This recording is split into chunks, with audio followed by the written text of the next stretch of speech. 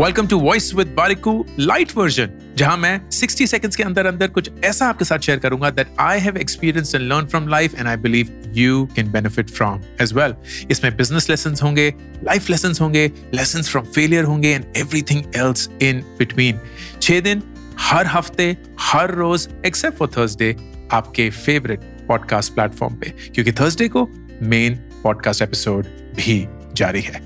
This is voice with Warikoo Lite version.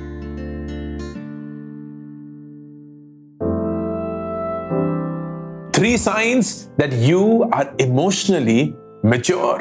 Number 1, आप दूसरों की खुशी में खुश होते हैं, आप जेलस नहीं होते। आपको ऐसा नहीं लगता कि उसको इतनी खुशी क्यों मिल रही, उसने ऐसा क्या कर दिया।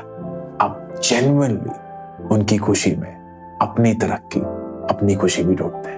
नंबर 2, आपके पास जिंदगी में जो कुछ भी है उसके लिए आप ग्रैटिट्यूड एक्सप्रेस करते हैं। आप अपने आप को कंप्लेनिंग मोड में ज्यादा नहीं पाते, थैंकिंग मोड में ज्यादा पाते हैं। नंबर 3, अगर आप कभी भी गलती करते हैं तो माफी मांगना आपके लिए आसान है, माफी मांगना आपके लिए सही है।